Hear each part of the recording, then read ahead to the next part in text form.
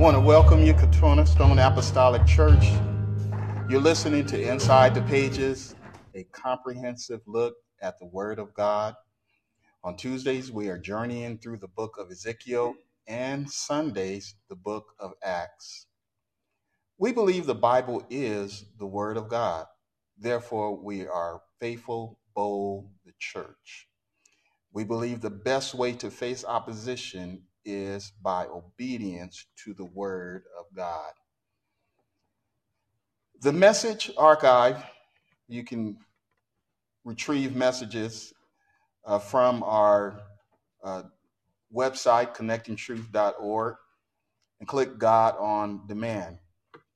Tonight, we want to continue our study, a comprehensive Bible study into the book of Ezekiel, and we're in the 21st chapter. We have traveled, and it is not an easy task in traveling through the Word of God, because every message that you hear is not a howdy message. Every message that you hear from the Word of God is not a message that is going to cause you to run up and down the aisle and jump over the pews. And, some messages is going to send you to the altar. We're going to have you praying and seeking God. And so the Bible tells us in the 21st chapter, verse 1 through 7, it says, "And the word of the Lord came unto me, saying, Son of man, set thy face toward Jerusalem, and drop thy word toward the holy places, and prophesy against the land of Israel. And say to the land of Israel, Thus saith the Lord, Behold, I am against thee, and I will draw forth my sword out of its sheath, and will cut off from thee the righteous and the wicked." When I read that verse, it really caught me for a moment and made me stop and read it again, because the Lord said, I'm not only going to cut off the wicked, but I'm going to cut off the righteous. "Seeing then that I will cut off from thee the righteous and the wicked, therefore shall my sword go forth out of its sheath against all flesh from the south to the north, that all flesh may know that I, the Lord, have drawn forth my sword out of its sheath. It shall not return any more. Sigh therefore, thou son of man, with the breaking of thy loins and the bitterness, sigh before their eyes." The righteous and the wicked. Ezekiel, you're going to cry before everybody over this matter. "And it shall be when they say to thee," when they look at you and they start to wonder, why are you upset? Why are you sobbing? Why are you crying? Why are you carrying on such a way? "Thou shalt answer for the tidings, because it cometh." The word of God has come, "and every heart shall melt, and all hands shall be feeble, and every spirit shall faint, and all knees shall be weak as water. Behold, it cometh, and shall be brought to pass, saith the Lord God."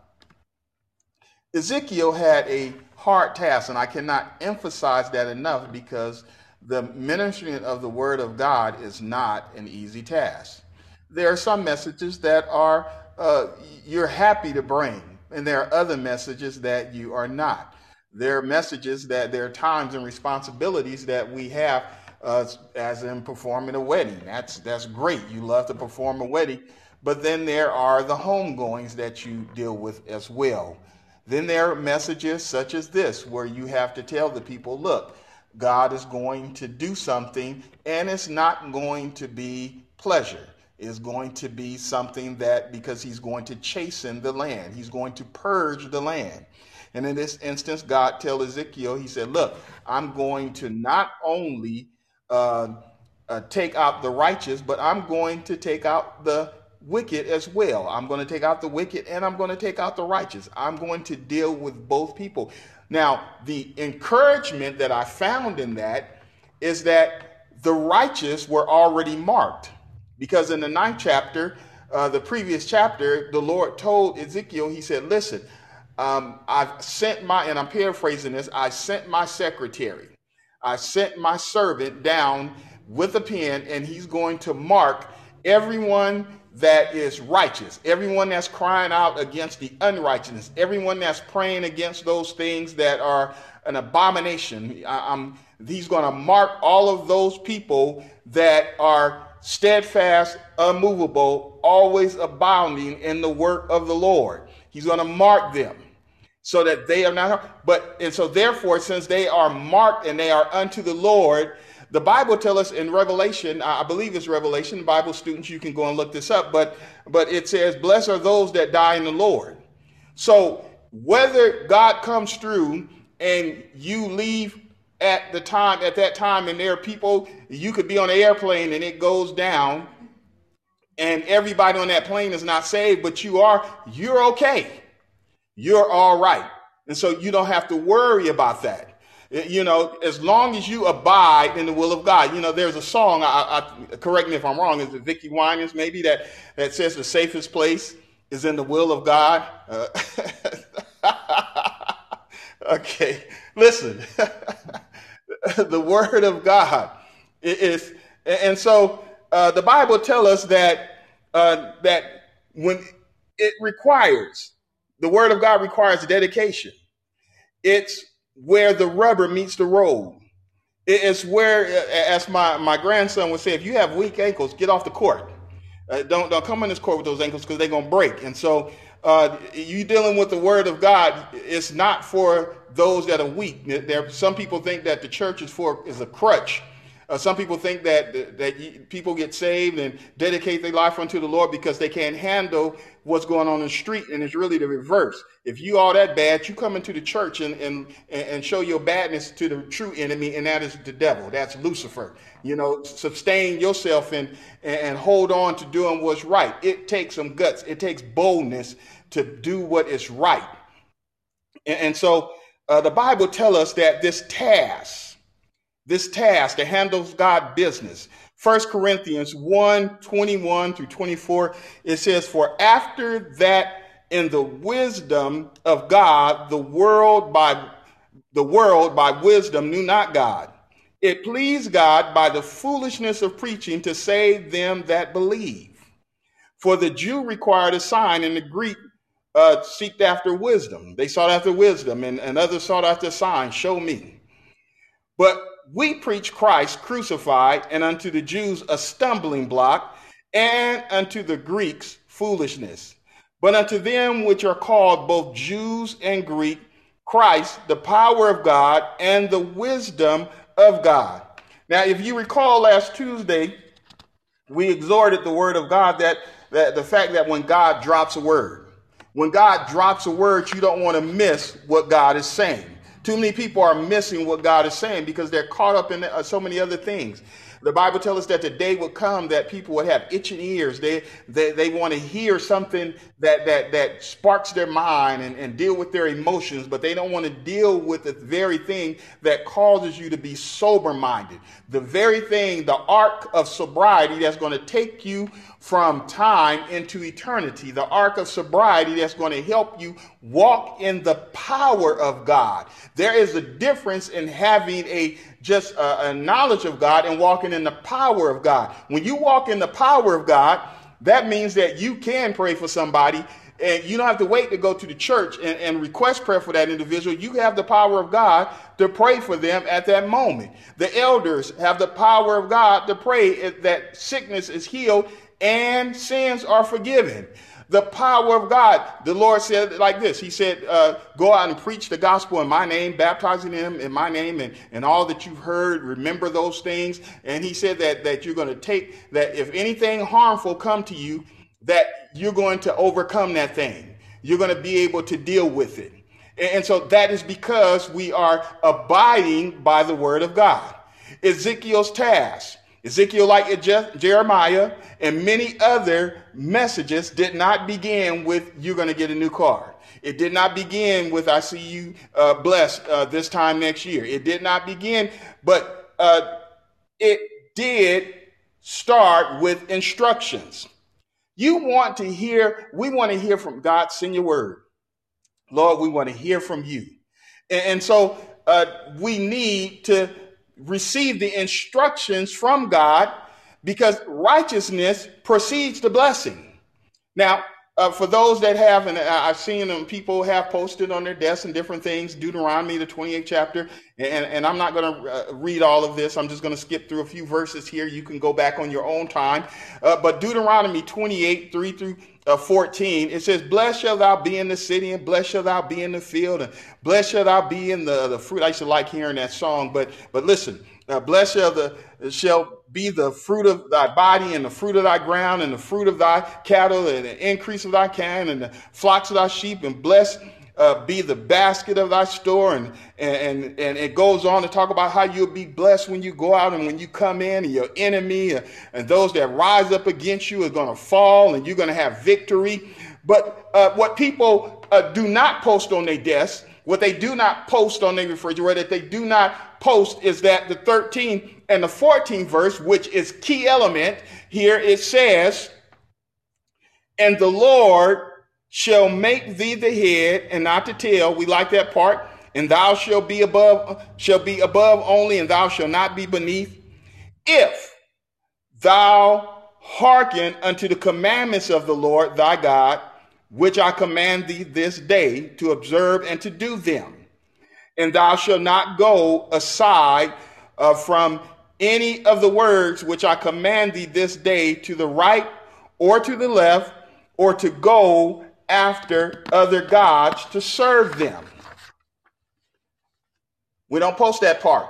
And that's very important that we all understand that there is a criteria that must be met in order to enter into that supernatural, in order to enter into that. In other words, you can't live like hell and expect to have heaven. You can't do all of that stuff and expect God to say, oh, that's all right. It's cool with, we good with that. No, it doesn't work like that. Somewhere along the way, Israel forgot. Some only thought about the word blessing. Oh, I'm going to be blessed in the city. I'm going to be blessed in the field. They simply ignored that it said if. The introduction of a conditional clause. The condition, that supposition that said in the event, it said, if thou hearken, if you listen, the commandments of the Lord, if you observe, if you register, if you take note, if you highlight it, if you tweet this to yourself and to somebody else, if you do them, thou shalt not. Listen, thou shalt not go aside from any of the words that I command thee this day. Don't go to the right. It looked pretty good over there to the right. No, don't go to the right. Don't go to the left. Don't go after other gods to serve them. Do anyone, as I read this, I was like, wow. And I thought about Newton's third law, that every action, there is an equal or an opposite reaction. That whatever we do, according to Galatians 6, 7 through 9, he said, be not deceived, God is not mocked. For whatsoever a man soweth, that shall he also reap.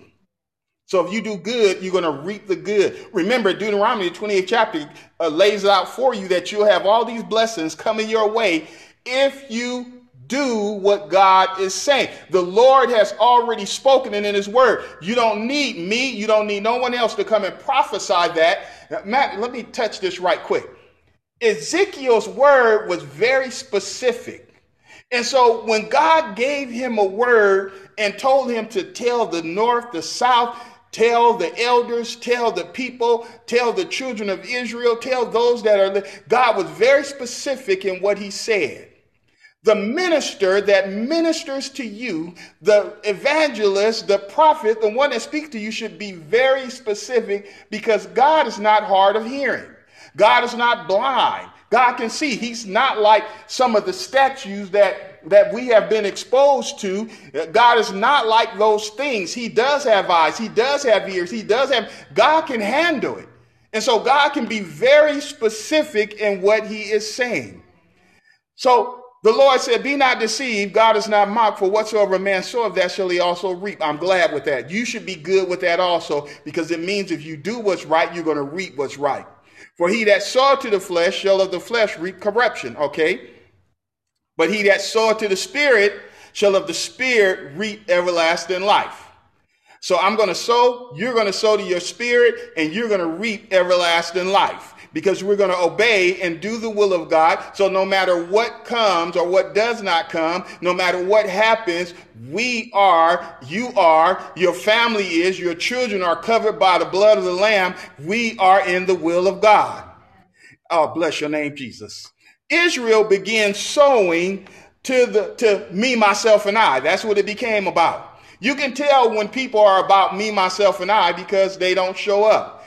People are about me, myself, and I when it comes to a conversation, it's, well, you know what? God is my personal savior and you don't know nothing about me. It comes to me, myself, and I when it's don't judge me. It's me, myself, and I when, in other words, and if you think about that as a teenager, some of us did this, not everybody, but some did this, is that, when you reached a certain age, you begin to push back. You begin to talk back to parents and when they say, well, I'm trying to warn you, don't go down that path because I've seen others go down that path, or I've been down that path already myself. And then you reply by saying, well, in your mind, or maybe you say it audibly that, well, I want to experience it for myself.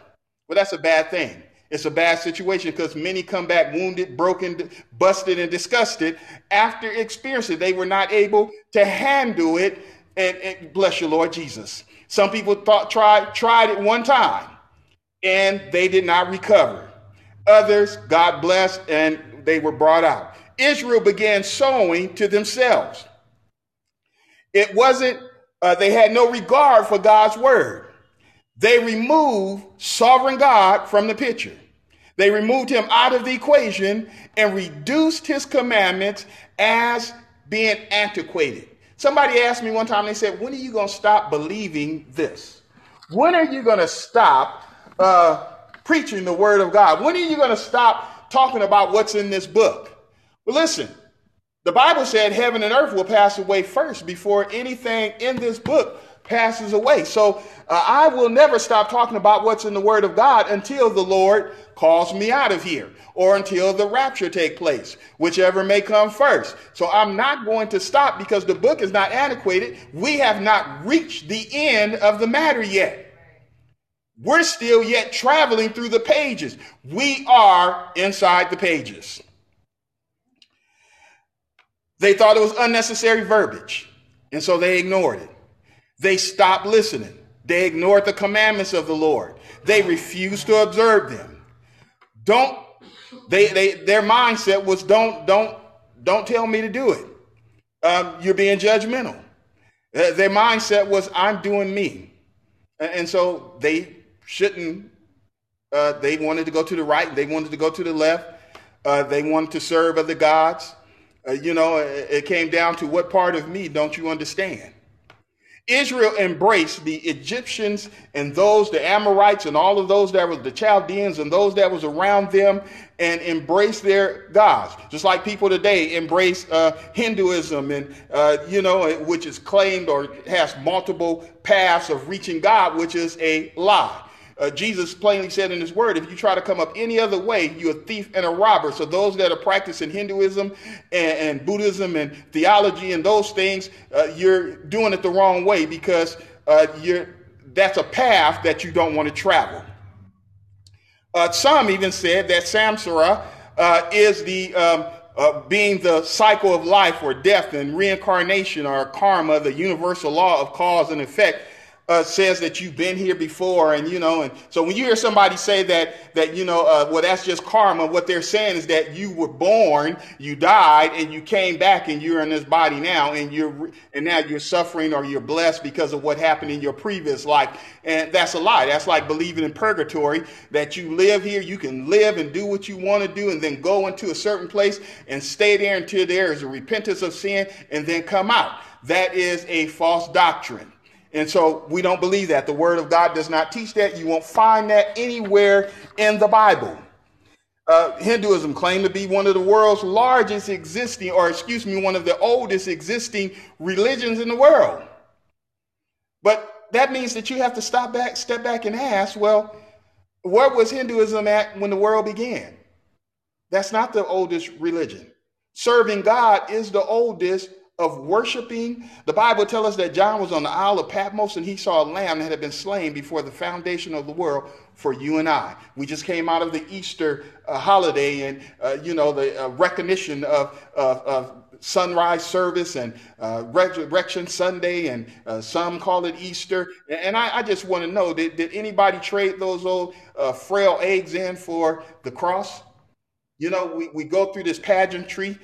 But what did you really do on that day besides just remember something that was taught to you or told to you? The Bible tells us that the one that formed the galaxies with a single breath, who hung the sky like a curtain, Psalms 104:2, says, "Bless the Lord, O my soul. O Lord my God, thou art very great. Thou art clothed with honor and majesty. Who covers thyself with light as with a garment, who stretched out the heavens like a curtain, who layeth the beams of his chambers in the waters, who maketh the clouds his chariot, who walketh upon the wings of the wind, who maketh his angels spirit and his ministers a flame of fire." Thank God for the fire.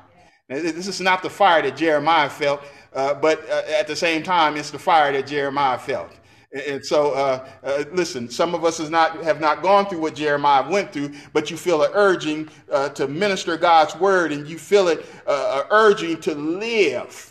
I can't stress that enough, to live according to God's word. Because the Bible tells us, as Ezekiel was ministering the word of God, Ezekiel said, "Look, God said that I gave you my judgments, my statutes, that if you should do them, and you will live in them. And I set aside a day, a Sabbath day, so that we can have fellowship together. And it's a day of promise." It is a day of promise. The Bible said he make his angel spirit to minister the flame of fire, who laid the foundation of the earth, that it should not be removed forever. Ezekiel 21:1-2. I'm closing with this, Malachi. It says, "The word of the Lord came unto me, saying, Son of man, set thy face toward Jerusalem, and drop thy word toward the holy place, and prophesy." I want you to know that it is about you, and it's about the word of God. His word doesn't change. Malachi 3:6 says, "For I am the Lord, I change not. Therefore, ye sons of Jacob are not consumed." What about you? Again, Sunday we talked about trading in those fragile eggs, those things that we have built and thought was solid, for the cross, which solidified the relationship with God. Listen, if you haven't given your life to Christ, if you haven't been baptized in Jesus' name for the remission of sin, if you haven't been filled with the Holy Ghost, you're missing out on the greatest blessing, because people are leaving. People have money. People have things that they love and enjoy, but they're leaving here without God. They're living from day to day without God. They take on a material blessing. Jesus blessed people. He healed them. Even one time he asked them, "Are you coming after me and follow me for fishes and loaves? What about your soul? Is it all about the blessing?" If you're going to be selfish about something, be selfish about you and God. Be selfish about your relationship with him. That, I sign that. I endorse that. I approve that. God bless you. Amen.